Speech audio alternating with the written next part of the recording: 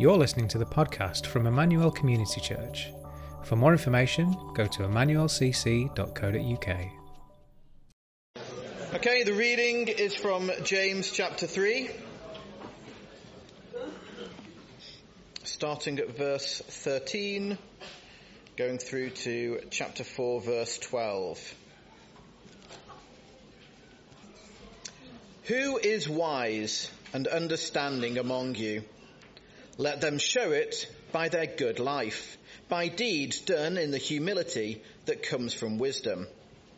But if you harbour bitter envy and selfish ambition in your hearts, do not boast about it or deny the truth. Such wisdom does not come down from heaven, but is earthly, unspiritual, demonic.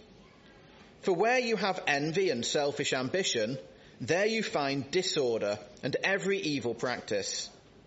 But the wisdom that comes from heaven is first of all pure, then peace-loving, considerate, submissive, full of mercy and good fruit, impartial and sincere. Peacemakers who sow in peace reap a harvest of righteousness. What causes fights and quarrels among you? Don't they come from your desires and battle within you? You desire, but you do not have, so you kill. You covet, but you cannot get what you want, so you quarrel and fight. You do not have, because you do not ask God. When you ask, you do not receive, because you ask with wrong motives, that you may spend what you get on your pleasures. You adulterous people! Don't you know that friendship with the world means enmity against God? Therefore, anyone who chooses to be a friend of the world becomes an enemy of God. Or do you think Scripture says, without reason, that he jealously longs for the Spirit he has caused to dwell in us? But he gives us more grace. That is why Scripture says, God opposes the proud, but shows favour to the humble. Submit yourselves then to God. Resist the devil, and he will flee from you. Come near to God, and he will come near to you. Wash your hands, you sinners, and purify your hearts, you double-minded. Grieve, mourn, and wail. Change your laughter to mourning, and your joy to gloom. Humble yourselves before the Lord, and he will lift you up. Brothers and sisters, do not slander one another. Anyone who speaks against a brother or sister or judges them speaks against the law and judges it. When you judge the law, you are not keeping it, but sitting in judgment on it. There is only one lawgiver and judge, the one who is able to save and destroy. But you, who are you to judge your neighbour?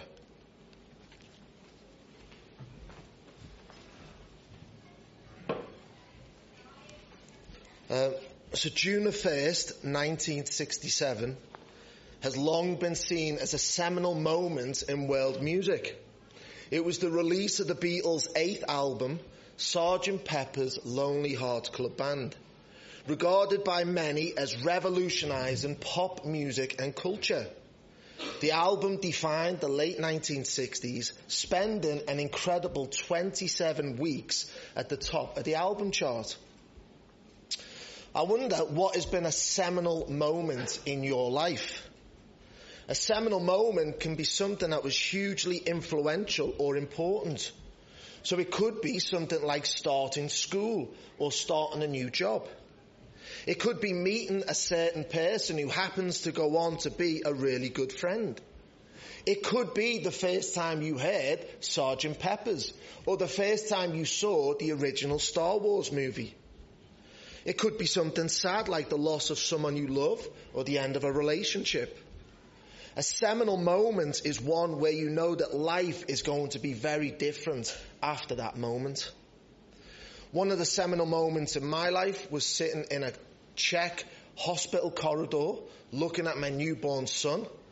Cole had just been born, he'd been wiped down, he'd been tightly wrapped in cloth, he'd been put in a trolley, and then me and him were told to get out and go in the corridor while Kathy took a breath. I remember wheeling him out into the corridor, sitting on this uncomfortable hard plastic chair, looking at him, thinking, my life is going to be different from this point onwards. I did tell my wife I was going to tell that story, and she said, that's typical of men. Women would have knew that 9 months before. Now, I wonder if the date October the 19th, 1969 means anything to you. It was a seminal moment for ECC, or Heaton Moor Evangelical Church, as it was called back then. This was the first time a church service was held. A group of 17 believers gathered to worship the Lord over the shop in Green Lane. In the end, about 30 people turned up for that evening. From that moment on, God has used his powerful word and spirit through his faithful people to bring many people to know Jesus as their Lord and Saviour. You see, some seminal moments are really obvious, like a wedding day, a birth of child, the death of someone. But some seminal moments are only seen over the course of time. That friend who you adore may have started off as being really annoying. That first church meeting where you came not knowing what would happen is now 50 years plus and still growing. Some seminal moments need time to reflect on. I wonder how we will reflect on Wednesday's members meeting. There were lots of potential plans for us to pray about. There was news of change of personnel too. Will we look back on Wednesday's members meeting as a seminal moment in the life of ECC? Well, the answer to that question depends on how we react to what we heard. It's no exaggeration to say that Satan is watching ECC to see whether we will commit ourselves to prayer and humility or whether conflict and disorder will be our downfall. In God's kindness, we've been studying the book of James. Last week, Dan Hulley spoke to us about the power of our tongues. Something so small can have such a great impact and cause a forest fire. With our tongues, we can praise God and curse humans in the same breath.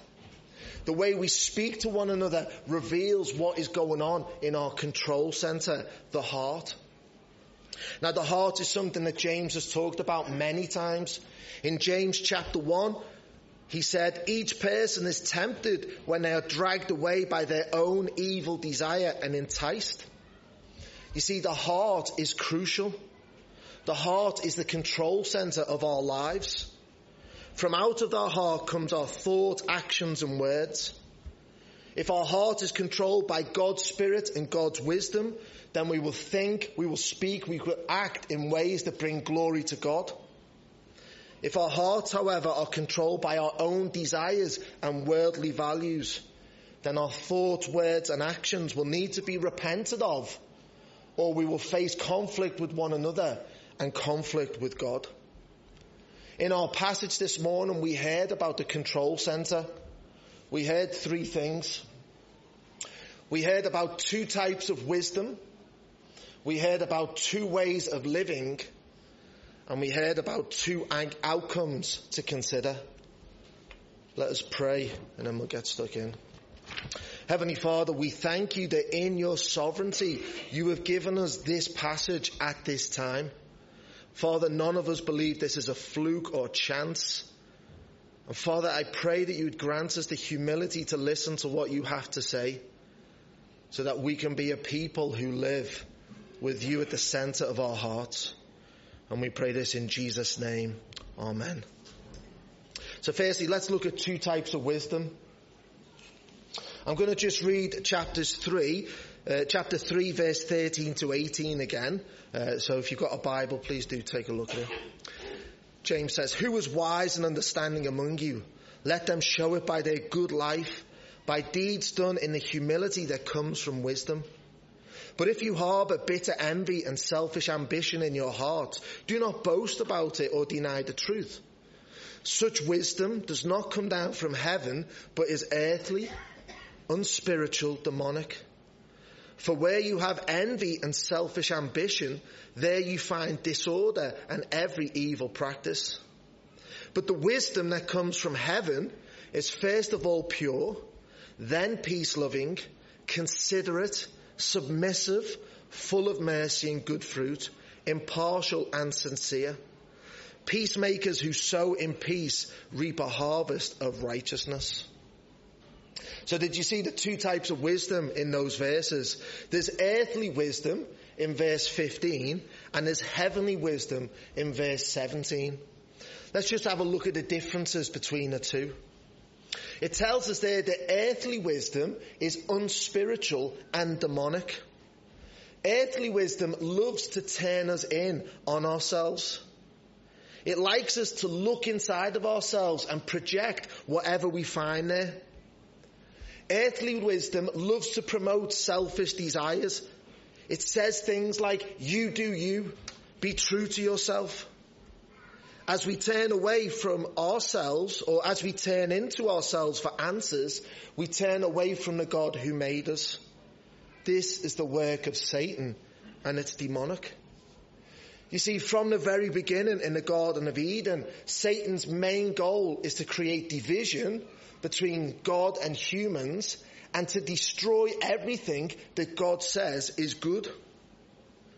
Satan subtly in the garden, he questions God's word. And in doing so, he questions God's goodness. And in doing that, we've now seen a massive separation between humans and God. Satan also puts seeds of conflict between husband and wife. We've also seen the pain of childbirth and the frustrations of work. And finally, we see death take its stage call. Earthly wisdom, looks within. It questions God's word and God's goodness, and it causes destruction and death. Why on earth would anyone want this type of wisdom controlling their heart? But alternatively, we see heavenly wisdom. This is the wisdom that comes from God. In James chapter 1 verse 5, we're told that if we ask God for this wisdom, he will give it to us generously. Because this wisdom comes from heaven, it is pure and without fault. It is from God, so it's eternal and true. It's the wisdom that gives us hope and joy. It's the wisdom that enables us to live God's way in God's world. It's the wisdom that's spiritual and resists the devil. It's the wisdom that brings peace with one another and intimacy with God. It's the wisdom that helps us to cope when we're faced with life's struggles and stresses. It's the wisdom that makes us a better husband and father, a better friend and co-worker, a better neighbour and citizen, a better church member. It's the wisdom from heaven is the way of the good life. This wisdom is joyfully following God's word in the assurance that God is good and knows best. So church, which wisdom is in your control centre this morning? Are you being driven by earthly wisdom or heavenly wisdom? Have you turned in on your desires, or are you looking out to God and his word? At the core of who you are, do you trust that God is good, or do you believe that you have to keep God at arm's length? See, there's two types of wisdom. Which wisdom will ECC be known by? But that's not all the passage says, because the passage also says about two ways of living. Now, the name Giles Bud Pellerin probably won't mean anything to anyone here. I had to look him up. But Bud, as his friends call him, is what's known as a superfan. Now Bud loved, this is an obscure reference here, so just bear with me. Bud loved the University of Southern California's American football team. Get your heads around that, okay? Now in America, university or college sports are massive. You can get over 100,000 people attending these games. Now, Bud loved the University of Southern California. He went to that university himself, but it was the football team, the American football team, he became obsessed with. Now listen, this is where I'm going with it. From 1925 to his death in 1998, Bud went to, listen to this, 797 consecutive American football games to watch his beloved University of Southern California. He visited roughly 75 stadiums across 50 cities. He would watch his team home and away. And what's more remarkable is Bud hated flying. So when his team played away, and it could be Southern California's East Coast, West Coast, and it could be, to do that, never eat shredded wheat, just to work it out, could be playing teams on the East Coast. He either drove, got the bus, or caught the train to his opponent's stadium. And it was fitting that whilst watching his team, he would die in the stadium where he watched his first match. It's amazing, isn't it? No wonder he's a super fan. You see, Bud's heart was filled with a love for the University of Southern California. And as a result, Bud's time, his money and actions were shaped by the outflowing of his heart. Now, our hearts are either going to be controlled by God or they're going to be controlled by ourselves. Heavenly wisdom, as we said, looks out to God and to his word. Earthly wisdom turns away from God, so we look at our own desires or the values of this world. Whatever is in our heart will overflow and be seen in the way we live. Now, this passage tells us that a heart that's controlled by heavenly wisdom will be shaped by humble submission. A heart that is controlled by earthly wisdom will be shaped by selfish ambition. Now, let me read chapter 4 so you can see this being played out. So it's either going to be shaped by humble submission or shaped by selfish ambition. Have a look at the Bible, chapter 4. So what causes fights and quarrels among you? Don't they come from your desires that battle within you? So the battle comes within. You desire but don't have, so you kill. You covet but you cannot get what you want, so you quarrel and fight. You do not have because you do not ask God. And when you ask, you do not receive because you ask with wrong motives, that you may spend what you get on your pleasures. You adulterous people, don't you know that friendship with the world means enmity against God? Therefore, anyone who chooses to be a friend of the world becomes an enemy of God. Or do you think Scripture says without reason that he jealously longs for the Spirit he's caused to dwell in us? But he gives us more grace. That is why Scripture says God opposes the proud but shows favour to the humble. Submit yourselves then to God. Resist the devil and he will flee from you. Come near to God and he will come near to you. Wash your hands, you sinners. Purify your hearts, you double-minded. Grieve, mourn and wail. Change your laughter to mourning and your joy to gloom. Humble yourselves before the Lord and he will lift you up. Brothers and sisters, do not slander one another.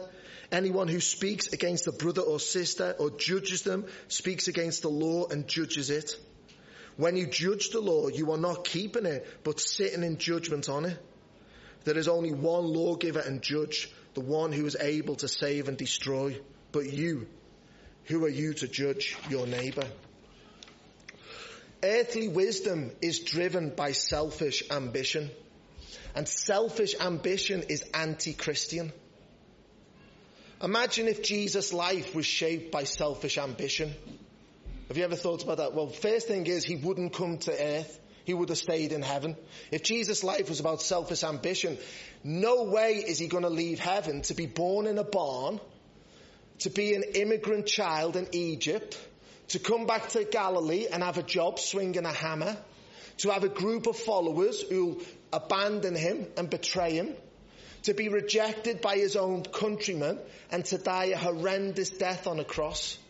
If Jesus was shaped by selfish ambition, he would have stayed in heaven where he's worshipped by angels and he has this beautiful eternal communion with his Father by the power of the Spirit.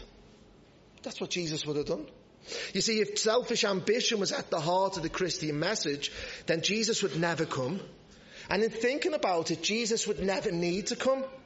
Let's just imagine for a minute that the Christian message was that people were made in the image of a selfish God. And he selfishly requires everyone to be selfish and only do things that they want even if it results in damage to yourself or to other people. If this was the message, then we'd all be free to be as selfish as we wanted to. In fact, we should teach this message to our children and call it self-esteem. We should celebrate it in culture and call it self-love. We should be champions for pride and self-fulfillment. Oh, wait. Do you see how confusing this all is? Earthly wisdom really is demonic and unspiritual. You see, church, selfish ambition and bitter envy lead to conflict. James starts chapter 4 with another question. What causes fights and quarrels among you? Don't they come from your desires that battle within? You see, these desires, they come from within. The overflow of the heart leads to all sorts of problems. If our hearts are controlled by earthly wisdom, which is unspiritual and demonic, then selfish ambition will overflow into everything we do. Our lives will not be soaked in prayer, verse 2. We will fight and quarrel with each other, verse 2. We'll no longer say, your kingdom come, your will be done, in verse 3. Instead, we'll be praying like Pharisees, my kingdom come, my will be done. And we'll have no problems creating disorder. And we'll use every evil practice we can so our selfish ambitions can be achieved. Church, do you remember when people had a fight in school? Probably not, because you went to good schools. But anyway, in my school, everyone would stand round and they'd go, fight, fight, fight, fight, wouldn't he? And people would get more agitated. You see, Satan is waiting to see what happens next. Will we be led by selfish ambition and conflict? If so, Satan is going to be stood around shouting, fight, fight, fight, fight. Or are we going to shut the devil up and fight against him instead? How do we fight against the devil and this earthly wisdom? Well, it's what our text calls humble submission. This is the heart of the Christian message. God has always existed in a perfect triunion or trinity. The Father, the Son, and the Spirit. For all eternity, the Father has loved the Son by the power of the Spirit. Humans are made in the image of this God. We are created to love God, and we are created to love one another. Since Genesis 3 and the Garden of Eden, we've rejected this relationship with God. Instead, we want to live for ourselves. And this means that we now live under the judgment of God, reaping the consequences of the disorder, destruction, and death that comes from earthly wisdom. Thankfully, though, Jesus' heart was all about humble submission. The Father gladly sent the Son, and the Son joyfully and humbly submitted to his Father's plan. Jesus would tell his disciples, I've not come to be served, but to serve and to give my life as a ransom for many. By humbly submitting to his Father, Jesus would take the punishment that we deserve for rejecting heavenly wisdom.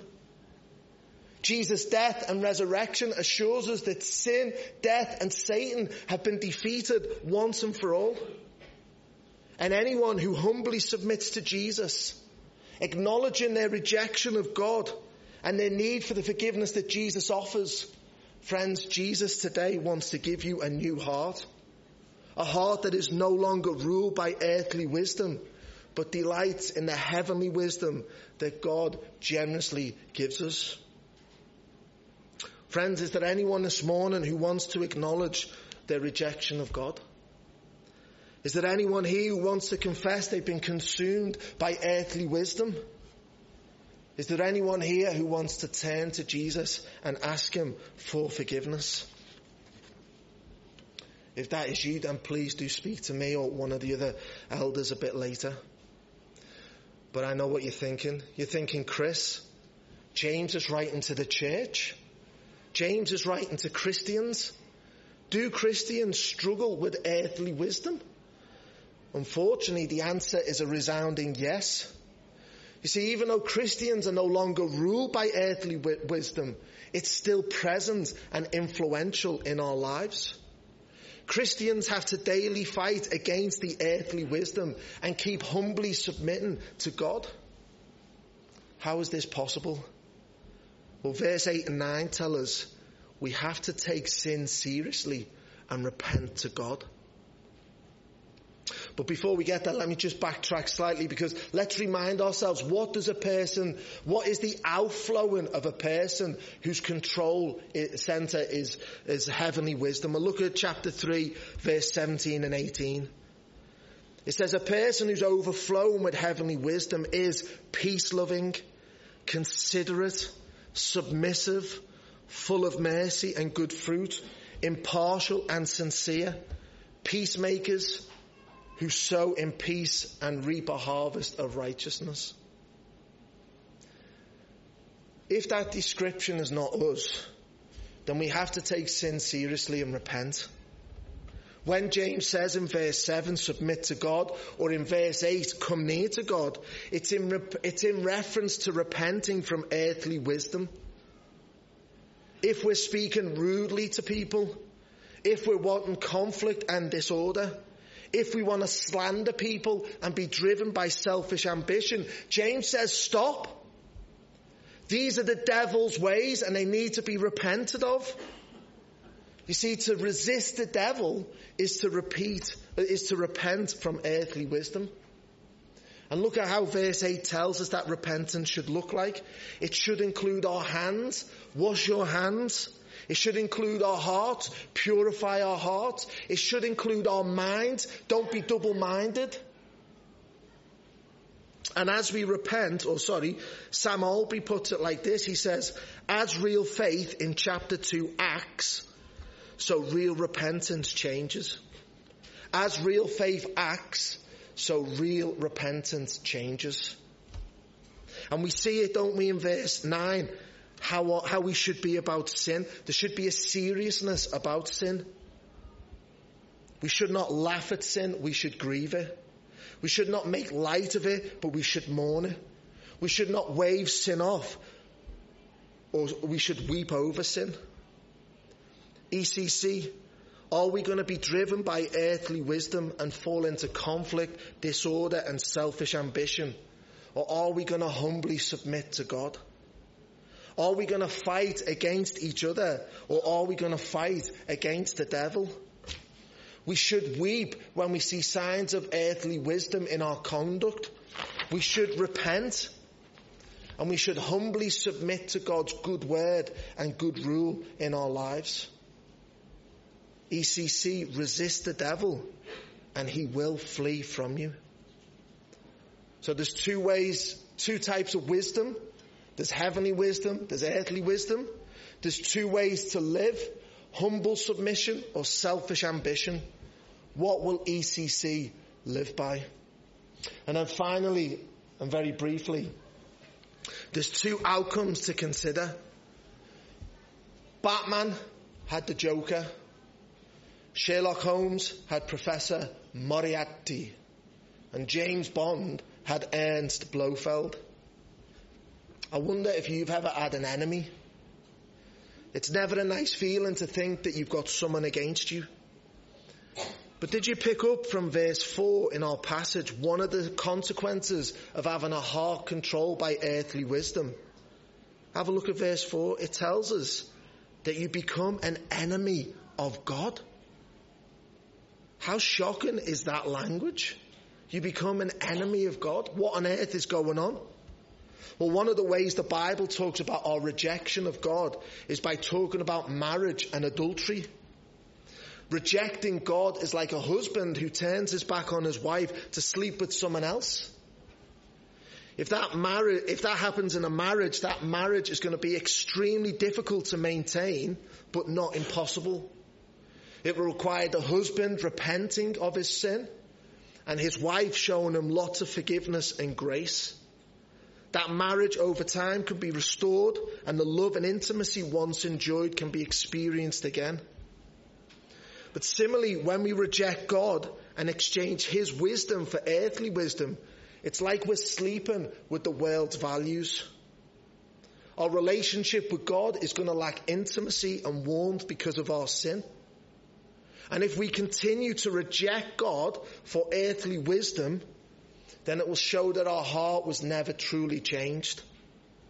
And if we continue to reject God, then God will continue to be our enemy. And this is not the outcome any of us want. But there is another outcome, and it's the grace of God. Look at verses 6 and 10. Beautiful verses. These verses give us enormous hope and assurance that when we turn back to God, He will not reject us. Verse 6. But He gives us more grace. That is why Scripture says, God opposes the proud, but gives favour to the humble. You see, God loves to give grace. What an image. No matter how many times we run off, no matter how many times we say or do things we regret, no matter how many times we fight or quarrel, God wants to give us more grace. God's love for you and me is so strong and it's so relentless that He longs for us. That's what verse 5 is talking about. He longs for us to be back with Him. And He loves it when we come back to Him. Friends, God will never turn away from you. God gives us grace when we come back to Him. So can I encourage you, if you are led by earthly wisdom, repent. Repent, repent, because God wants to give you grace when you come back to Him. And finally, verse 10 tells us, humble yourselves before the Lord and He will lift you up. A lot of us love to know details. A lot of us love to have all our questions answered. A lot of us like to see how everything fits together. And if we don't, we sometimes get impatient, frustrated, and we can get angry. Sometimes, however, we have to be humble and admit we don't know. Sometimes we have to come to God and say, God, I don't know how everything fits together. I don't know how all the details are going to work out. I don't have all my questions answered. But what I do know, God, is you know the plans for the future. And that's a great place to get to. Resting in God's plans and timings are the mark of someone whose heart is filled with heavenly wisdom.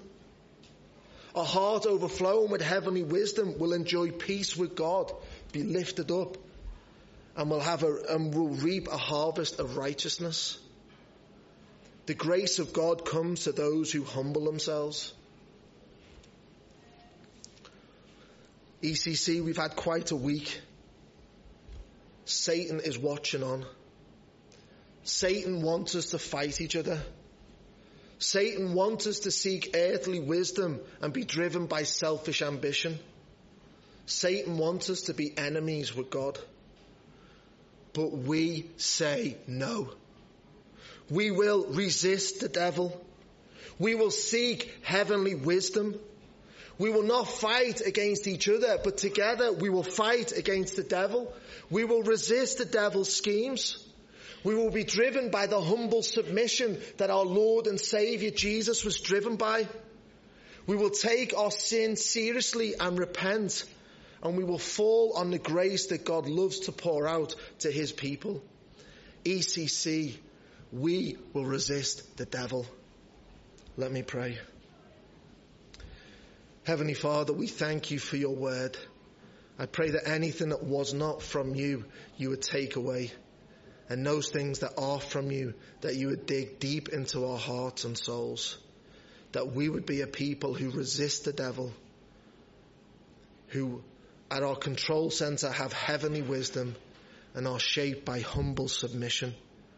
And we pray these things in Jesus' name. Amen.